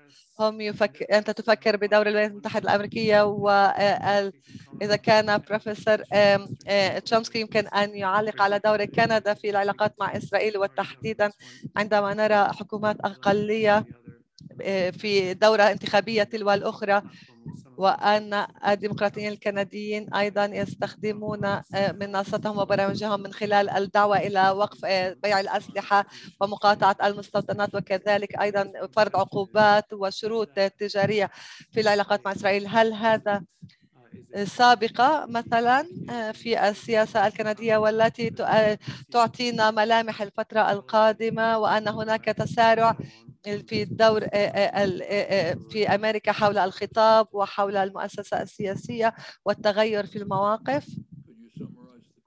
هل يمكن أن تلخص السؤال لي مجددا؟ هو عن دور كندا، وتحديدا أن الحزب الديمقراطي الجديد في كندا اتخذ مواقف متقدمة حول فلسطين، وإذا كان هذا ممكن أن يكون له أثر على الولايات المتحدة الأمريكية أو على دفع قدما بخطاب جديد في الغرب بشكل عام. في الغرب بشكل عام كان هناك تغير رئيسي ودراماتيكي في الولايات المتحدة الأمريكية عندما كان هناك الصحفيون الليبراليون في الولايات المتحدة الأمريكية، مثلا نيويورك ريفيو وهي صحيفة المثقفون الليبراليون في أمريكا. مثير للاهتمام أن نرى ما يحدث هناك. نحن نستطيع أن نقرأ الآن في نيويورك ريفيو مقالات تنتقد بشكل كبير للاحتلال الإسرائيلي، وطبعا يكتبها إسرائيليون بحيث يستطيع محررو الصحيفة أن يحموا أنفسهم من اتهامات اللاسامية الجاهزة. وبالتالي الحيلة هو أن نجعل الليبراليون الإسرائيليون يكتبون هذه المقالات ونشرها، ولكنهم يقومون بعمل جيد. ولكن أنا تابعت نيويورك ريفيو ل50 أو 60 عاما. قبل 50 سنة كان هناك مرحلة في فترة نهاية الستينيات وأوائل السبعينيات عندما سمحوا للناس من اليسار أن يكتبوا مقالات في هذه الجريدة، وانتهى في نهاية السبعينيات بعدما انتقلت مجددا إلى اليمين. ولكن بالرغم من ذلك لم يكونوا يلامسوا أبدا شيء مرتبط بإسرائيل وفلسطين. كان شيئا يثير الكثير من الجدل، وبالتالي كانوا يتجنبوا الحديث عنه، وهذا استمر لعدة سنوات. لم يتم مراجعة أي كتاب من كتبي حول فلسطين وإسرائيل إلا إذا أجبروا على ذلك، لأن الكتاب مثلا تم مراجعته في بريطانيا من قبل المجلات الأدبية في بريطانيا، وبالتالي كانوا يشعرون بالإحراج ويضطرون إلى وضع مراجعة نقدية للكتاب. ولكن هذا تغير. هم ينشرون بشكل جيد أشياء لا يمكن من الصعب الاقتراب منها قبل 20 عاما، وهذه إشارة على التغيير في الخطاب. طبعا لن يعترفوا بذلك بطريقة كاملة، ولكن هذا كان ملفتا أن نراه، وأنه ليس فقط في نيويورك ريفيو، هناك أيضا مجالات أخرى. إذن الخطاب يتغير بطرق مختلفة. مثلا نيويورك تايمز بعد الأحداث أيار في فلسطين وهبة القدس، نيويورك تايمز أحد أهم أبرز كتاب الأعمدة في نيويورك تايمز قال شيء لا يمكن قوله في السابق. قال: علينا أن نفكر في إنهاء الدعم العسكري لإسرائيل. كان يمكن أن يشنق في السابق على قوله هذا الأمر قبل 50 عاما مثلا، ولكن نيويورك تايمز وصلت إلى نقطة قالت فيها أن الحل المثالي للمشكلة النووية الإيرانية هو أن يكون هناك منطقة في الشرق الأوسط خالية من السلاح النووي، وأن هذا يعني أن ذلك لا يمكن استثناء إسرائيل، ولكن هذا شيء غير قابل للتفاوض إذا ذهبنا إلى القانون. ولكن أن ننتقل كما فهم العالم كله، ما فهمه العالم لعقود، ذكرته هآرس أيضا أنها خطوة متقدمة وخطوة إلى الأمام مهمة. وكان هناك مقال لممثل وقرار طرحه ممثل ميشيغان في الكونغرس حول منع وحظر الدعم العسكري لإسرائيل. يحصل على بعض الدعم حول هذا القرار. هذا شيء لم يكن يمكن التفكير به في السابق، ولكن هذه أشياء تحدث. أحد الأمثلة إسحاق شاحر، أحد أبرز الناشطين حقوق الإنسان الإسرائيليين، وكان صديقا لي لمدة عدة سنوات، وطلبت منه أن يلقي خطابا في جامعتي في العام 1995، وكان الحديث تم مداهمته من قبل ناشطين صهيونيين يهود شباب، وأوقفوا الخطاب وهاجموه، وكان مشينا ما فعلوه. ولكن الآن لا يمكن أن يتعرض لك أحد، وهذا تغيير كبير، وهذا تغيير في الخطاب، ويمكن تحويله إلى أفعال ملموسة، ولكن هذا يتطلب عمليات تفكير وعمليات حراكات تفكر بشكل دقيق حول الأشياء التي يمكن تحقيقها والأشياء التي لا يمكن تحقيقها في الوقت الحاضر، الأشياء التي يمكن تحقيقها والتي تكون أساسا للمضي قدما. أقول هنا من تجربتي الخاصة، وقد عملت مع مجموعات التحرر الوطني حول العالم، في أمريكا، في جنوب آسيا، جنوب شرق آسيا، فإن الفلسطينيين كانوا حالة صعبة جدا. صديقي إدوارد سعيد حاول بشكل جاهد ليجعل المنظمة التحرير الفلسطينية أن تتخذ مواقفا منطقية معقولة فيما يتعلق ببناء التضامن مع الفلسطينيين، ولكنهم رفضوا هذا الأمر، وكان هناك الكثير من الاجتماعات. Who wanted to support Palestinian rights. And we have to be careful not to replicate that. Policies have to be designed so that they are. السياسات تم تصميمها لتكون مؤثرة بحيث تزيد الدعم وليس أن تشتت الانتباه إلى أماكن أخرى. ولكن هنالك فرصة الآن، فرصة مؤكدة لتحويل الحوار والسياسة في الولايات المتحدة. هناك فرصة حقيقية. سيكون من المخزي جدا التضحية بمثل هذه الفرصة.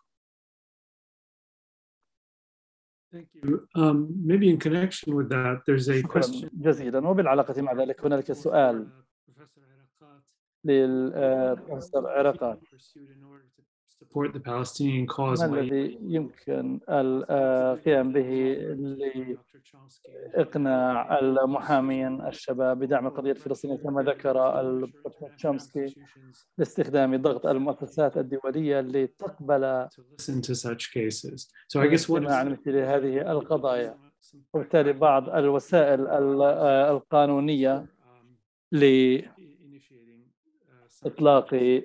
بعض التغيرات؟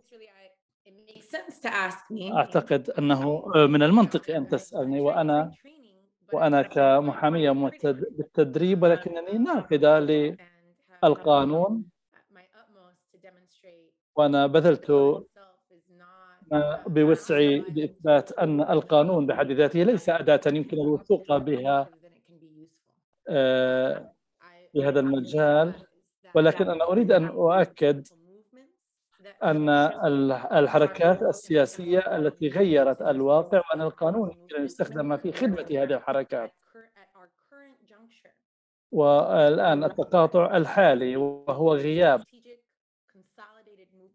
الحركات الاستراتيجية التي يمكن تتقدم قدما. طبعا هذا غريب جدا بالنظر إلى المعيقات التي تواجهنا، ولكننا نعي أن الضغط الرسمي الفلسطيني الذي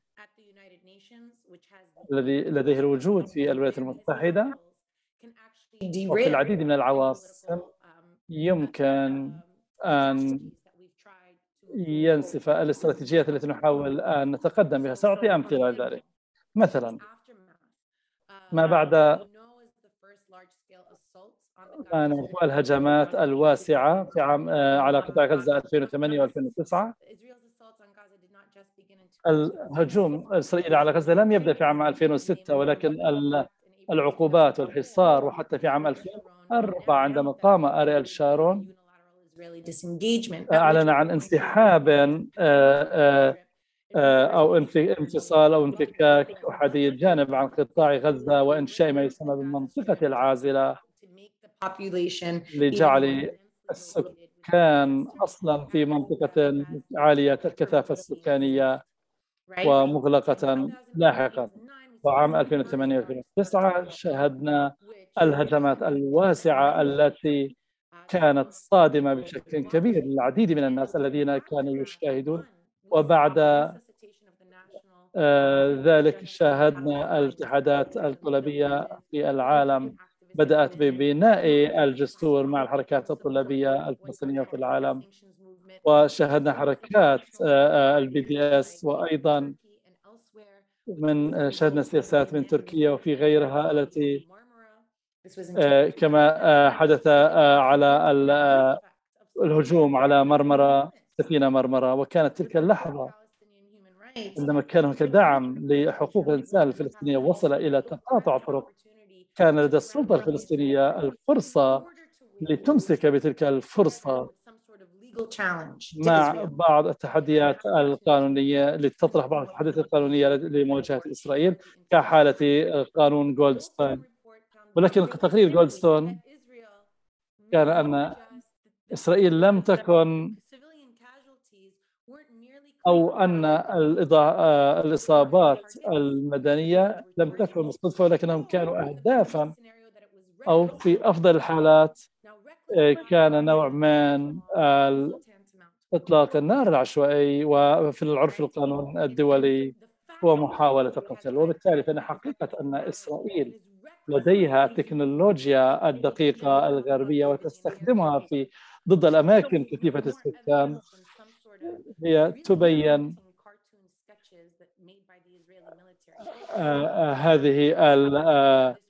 هذه العمليات الدقيقة التي يقوم بها الجيش الإسرائيلي. ولكن بعيدا عن هذه اللغة، لأن السؤال هو لأي درجة تم استخدام الأسلحة لعدم استخدامها ضد السكان المدنيين، ولكن تم استخدامها ضد هوية معينة. ولكن فيما بعد تقرير جولدستون كان هناك أسلحة أو مراجعة لجميع الأسلحة التي صدرت إسرائيل لجنوب أفريقيا، وأن جميع الدول عليها أن تفكر بعقوبات ضد إسرائيل. كان هذا مستوى أقل من العقوبات، وكان العديد من التوصيات، إلا أن السلطة الفلسطينية بحد ذاتها قامت برفع التقرير عن الطاولة لاعتبارات أخرى تدرس في الجلسة التالية، لأنها وهذا قضى على العزم. وأنا كنت أمثل مجموعة من المؤسسات في ذلك الوقت، وقيل لي من قبل أعضاء في مجلس الأمن الذي لديهم القدرة على تطبيق بعض هذه التوصيات، ولكن السلطة الفلسطينية التي لم ترغب منهم القيام بذلك، وهم لا يستطيعون أن يتصرفوا نيابة عن الفلسطينيين، والحقوق الفلسطينية يجب أن يتصرفوا نيابة عن الدولة الفلسطينية. ونحن نصل إلى هنا، إلى هذا السياسة، وخصوصا عندما يتعلق الأمر بأن هذه القيادة الرسمية لا تتصرف بما هو بطريقة تلزم. ولكن هذه لحظة التي يمكن فيها استخدام القانون، ولكن القيادة الفلسطينية لم ترغب بذلك، وذلك حتى تحقق ما اعتقدت أنه بإمكانها تحققه بالمفاوضات. هذا واحد من العديد من الأمثلة. الجناية الدولية أيضا مثال آخر، حيث أن القيادة الفلسطينية، إن أنا سأختصر في هذا الموضوع حيث نستطيع التقدم، ولكن حتى أن الجنائية الدولية، هناك العديد من الفلسطينيين ينظرون إلى الجنائية الدولية كلحظة عدالة. إنهم يريدون أن يروا نتنياهو يحاكم والعديد من المجرمين يعتقلون، ولكن الجنائية الدولية هي مؤسسة سياسية، وهي عالقة ما بين الصخرة والمكان الصلب، بين المطرقة والسندان. وبالتالي إن هاجمت إسرائيل ربما غالبا ستخسر التمويل، وهي أصلا متهمة باللاسامية من قبل إسرائيل إن تابعت محاكمة إسرائيل، وبالتالي سيتم مقاطعتها من معظم المؤسسات التي تعتبرها أداة في القوى، وبالتالي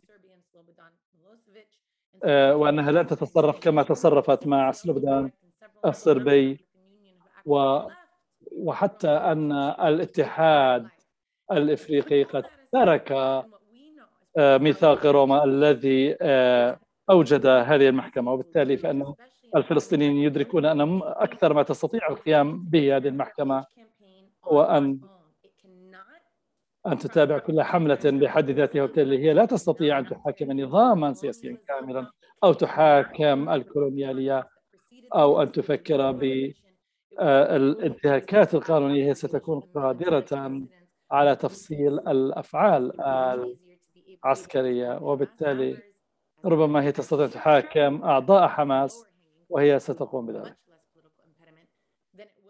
حيث لا يوجد هناك معيقات سياسية أقل بكثير. بالنسبة للقيادة الفلسطينية، ما هو دورهم هنا؟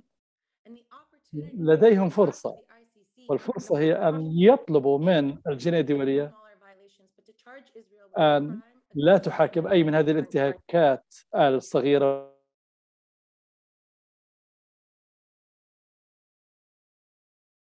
مفصل بين قبل المحكمة العدل الدولية كجريمة ضد الإنسانية، وفي عام 1991 أيضا كما تم مع جنوب أفريقيا، ويمكن أن يكون في أماكن أخرى. لدينا فلسطينيون لعقود يتظاهرون ضد نظام الأبارتايد، والآن لدينا مؤسسة دولية يمكن كابت سالم، وهي مؤسسة إسرائيلية.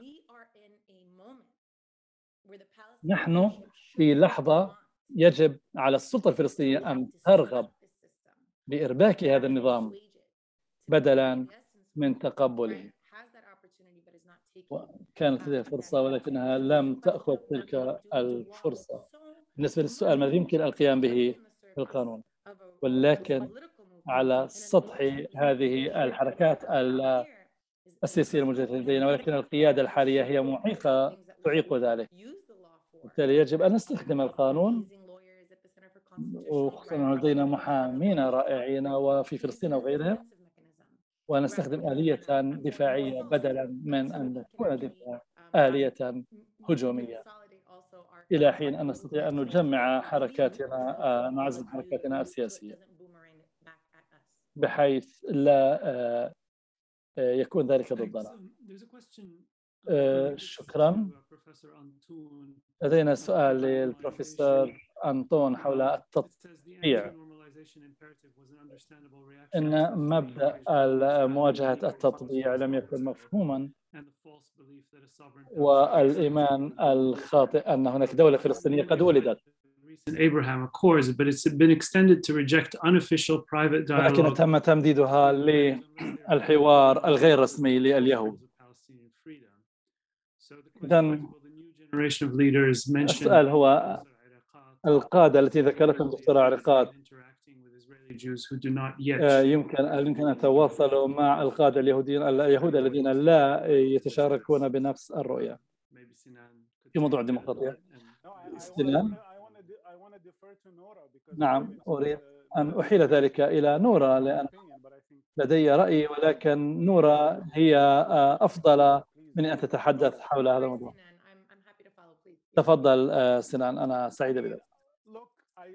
انظر، هنالك مواقف مختلفة حول كيف أن توصيات الBDS تطبق، وأنا لا أريد أن أدخل في هذا الأمر لأنه معقد جدا، ولكن أريد أن أعطي السؤال، أعطي منفعة الشك، فائدة الشك في هذه الحالة. أنا لا أعلم، أنا لست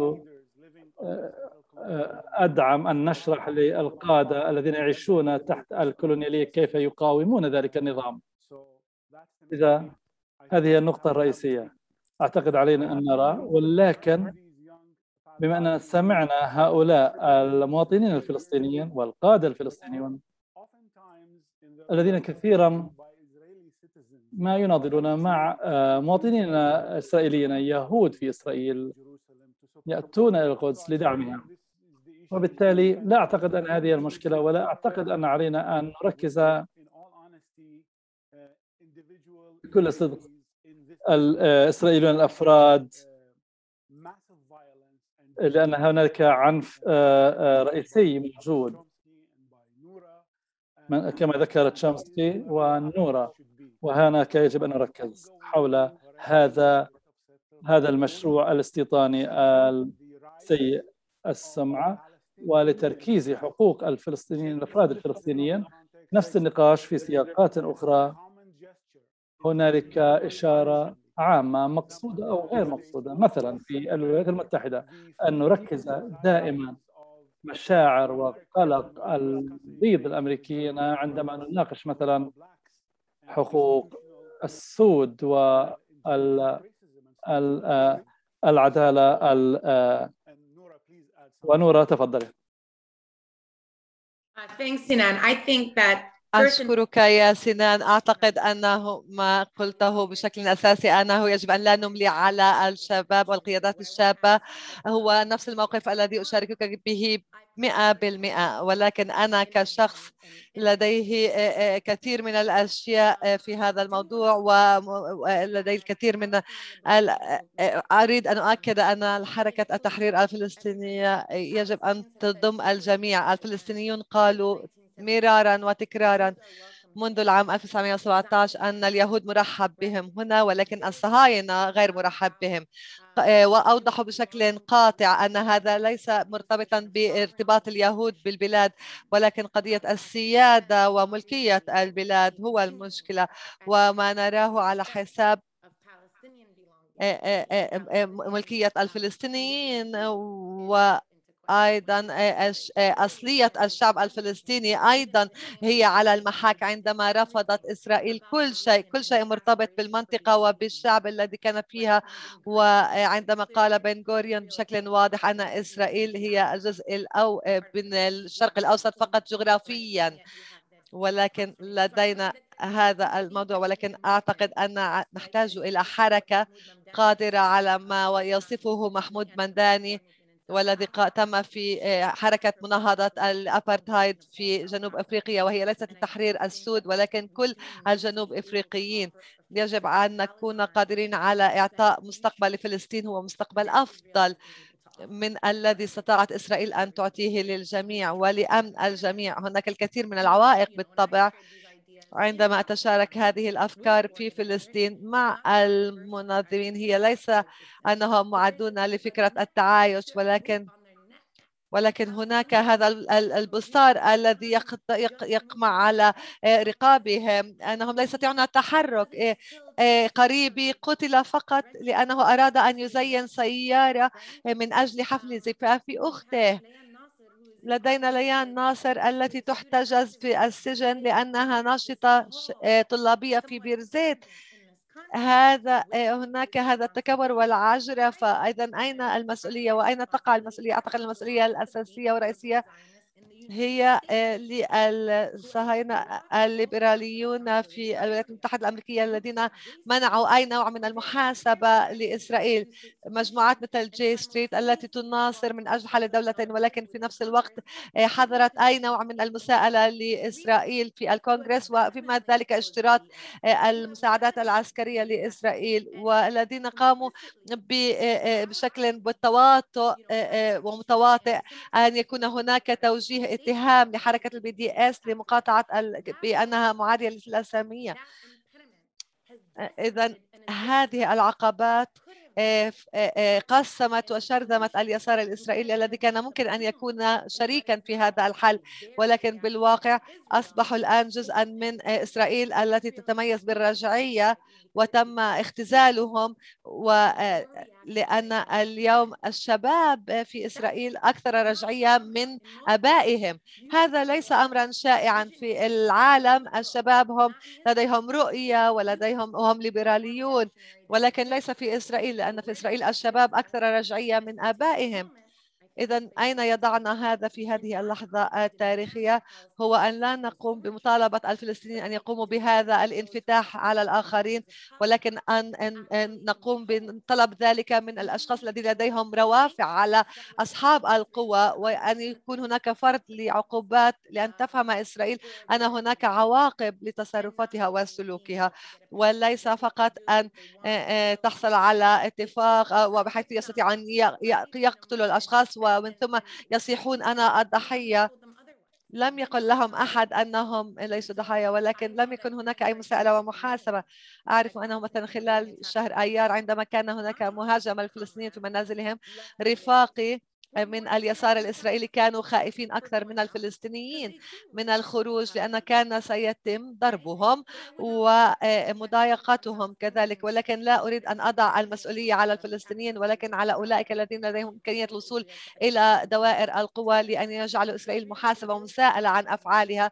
المجتمع الإسرائيلي يحتاج إلى الضغط، لا يوجد هناك أي طريق آخر، يجب أن يتم الضغط على المجتمع الإسرائيلي.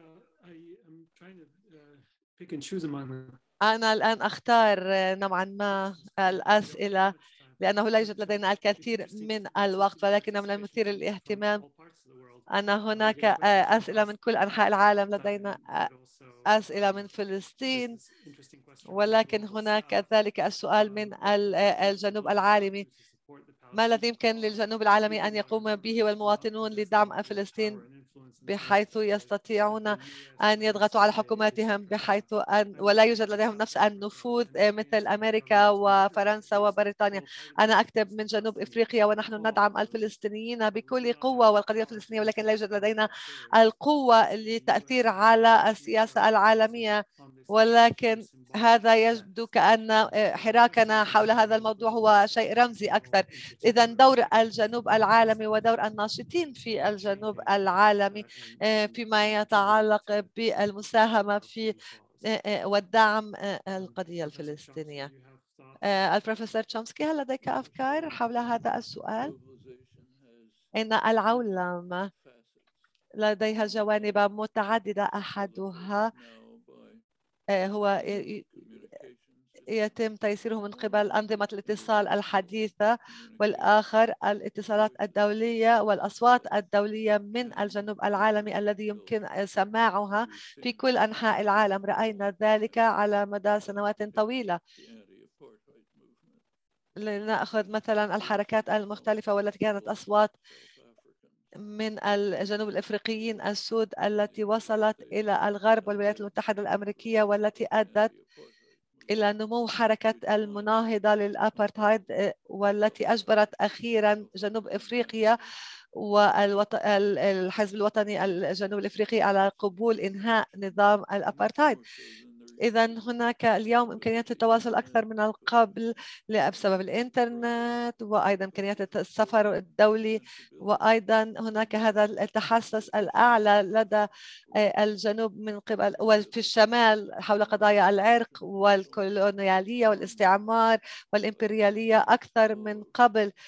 ورأينا ذلك في كل العالم وأيضا في الولايات المتحدة الأمريكية، هذا النوع من الوعي الجديد لهذه القضايا وتحسس حيالها في الشمال العالمي. وكان هناك مشروع في نيويورك تايمز تم الإعلان عنه واسمه مشروع 1619 وهو كان الإقرار الأول من نوعه ل400 عام من العنف الفظيع والوحشي والقهر على أساس الاقتصاد الأمريكي، والتي خلفت آثارا مدمرة. ووصل هذا إلى الجمهور قبل عدة سنوات فقط، وكان هناك طبعا ردود فعل غاضبة من اليمين المتطرف، وقالوا لا يمكن أن تعلموا هذا الأمر في المدارس، ولكن أوجدناه ووضعناه للجمهور.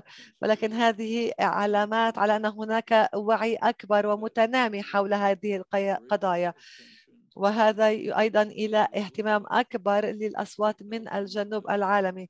لنأخذ نيلسون مانديلا على سبيل المثال، هو بمثابة أيقونة، بطل، الرمز في الدوائر الغربية.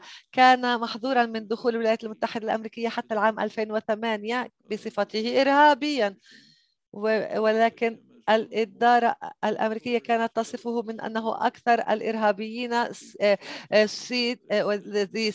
سيء في العالم.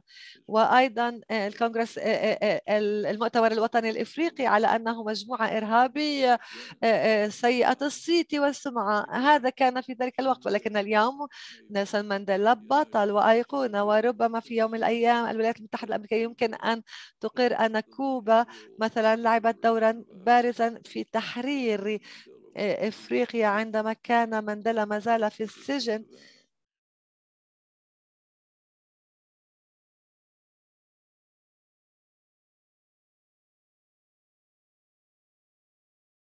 يمكن الإقرار بهذا والكثير من الجهود، ولكن نحن نقدم قليلا وقليلا ونجعل الأصوات من الجنوب العالمي أكثر مسموعة ولديها صدى يتردد في الغرب وفي الولايات المتحدة الأمريكية أكثر من قبل.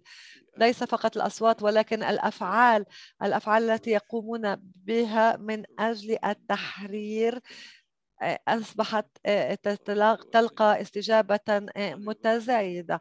إذن أعتقد أن هناك كثير من الفرص للناشطين في الجنوب العالمي في دولهم وفي المشهد العالمي.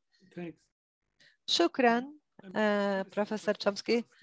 أعتقد أن هذا سؤال من فلسطين يقول أن هناك الكثير من الجدل بين شباب الفلسطينيين في الأرض الفلسطينية المحتلة حول الحاجة الضرورية الملحة لتفكيك السلطة الفلسطينية، لأنها تبدو وكأنها أداة لتيسير العنف الاستعماري الإسرائيلي والقيام بالكثير من الأعمال السيئة بدلا عن إسرائيل. ما الذي يمكن للفلسطينيين أن يقومون به من أجل إنشاء حركة شرعية لإعادة هيكلة أو حتى تفكيك السلطة الفلسطينية، حيث أنه لا يوجد لديهم قول أو رأي في هذا الموضوع؟ إذن هذا سؤال حول فلسطين، ولكنه مرتبط أكثر فيما يمكن للفلسطينيين خارج فلسطين أن يقوموا به، إما لتفكيك السلطة الفلسطينية أو أن يتم إعادة هيكلتها بحيث لا تكون معيقا أمام التحرر والنضال الفلسطيني.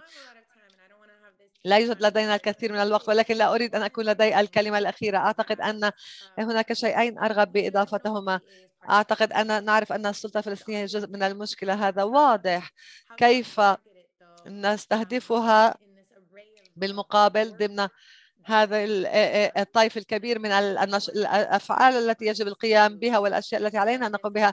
أعتقد وأنا كشخص من الفلسطينيين في الشتات في شمال أمريكا هو أن نركز أكثر على بناء بنيتنا التحتية. السلطة الفلسطينية ستهوي لأن لديها بذور القضاء عليها في داخلها، ستنتهي صلاحيتها، ستفضح نفسها، هي تفضح نفسها وأصبحت جزء أساسي من المشكلة، بحيث أنها ستؤدي إلى شرذمة المجتمع الفلسطيني بشكل نهائي.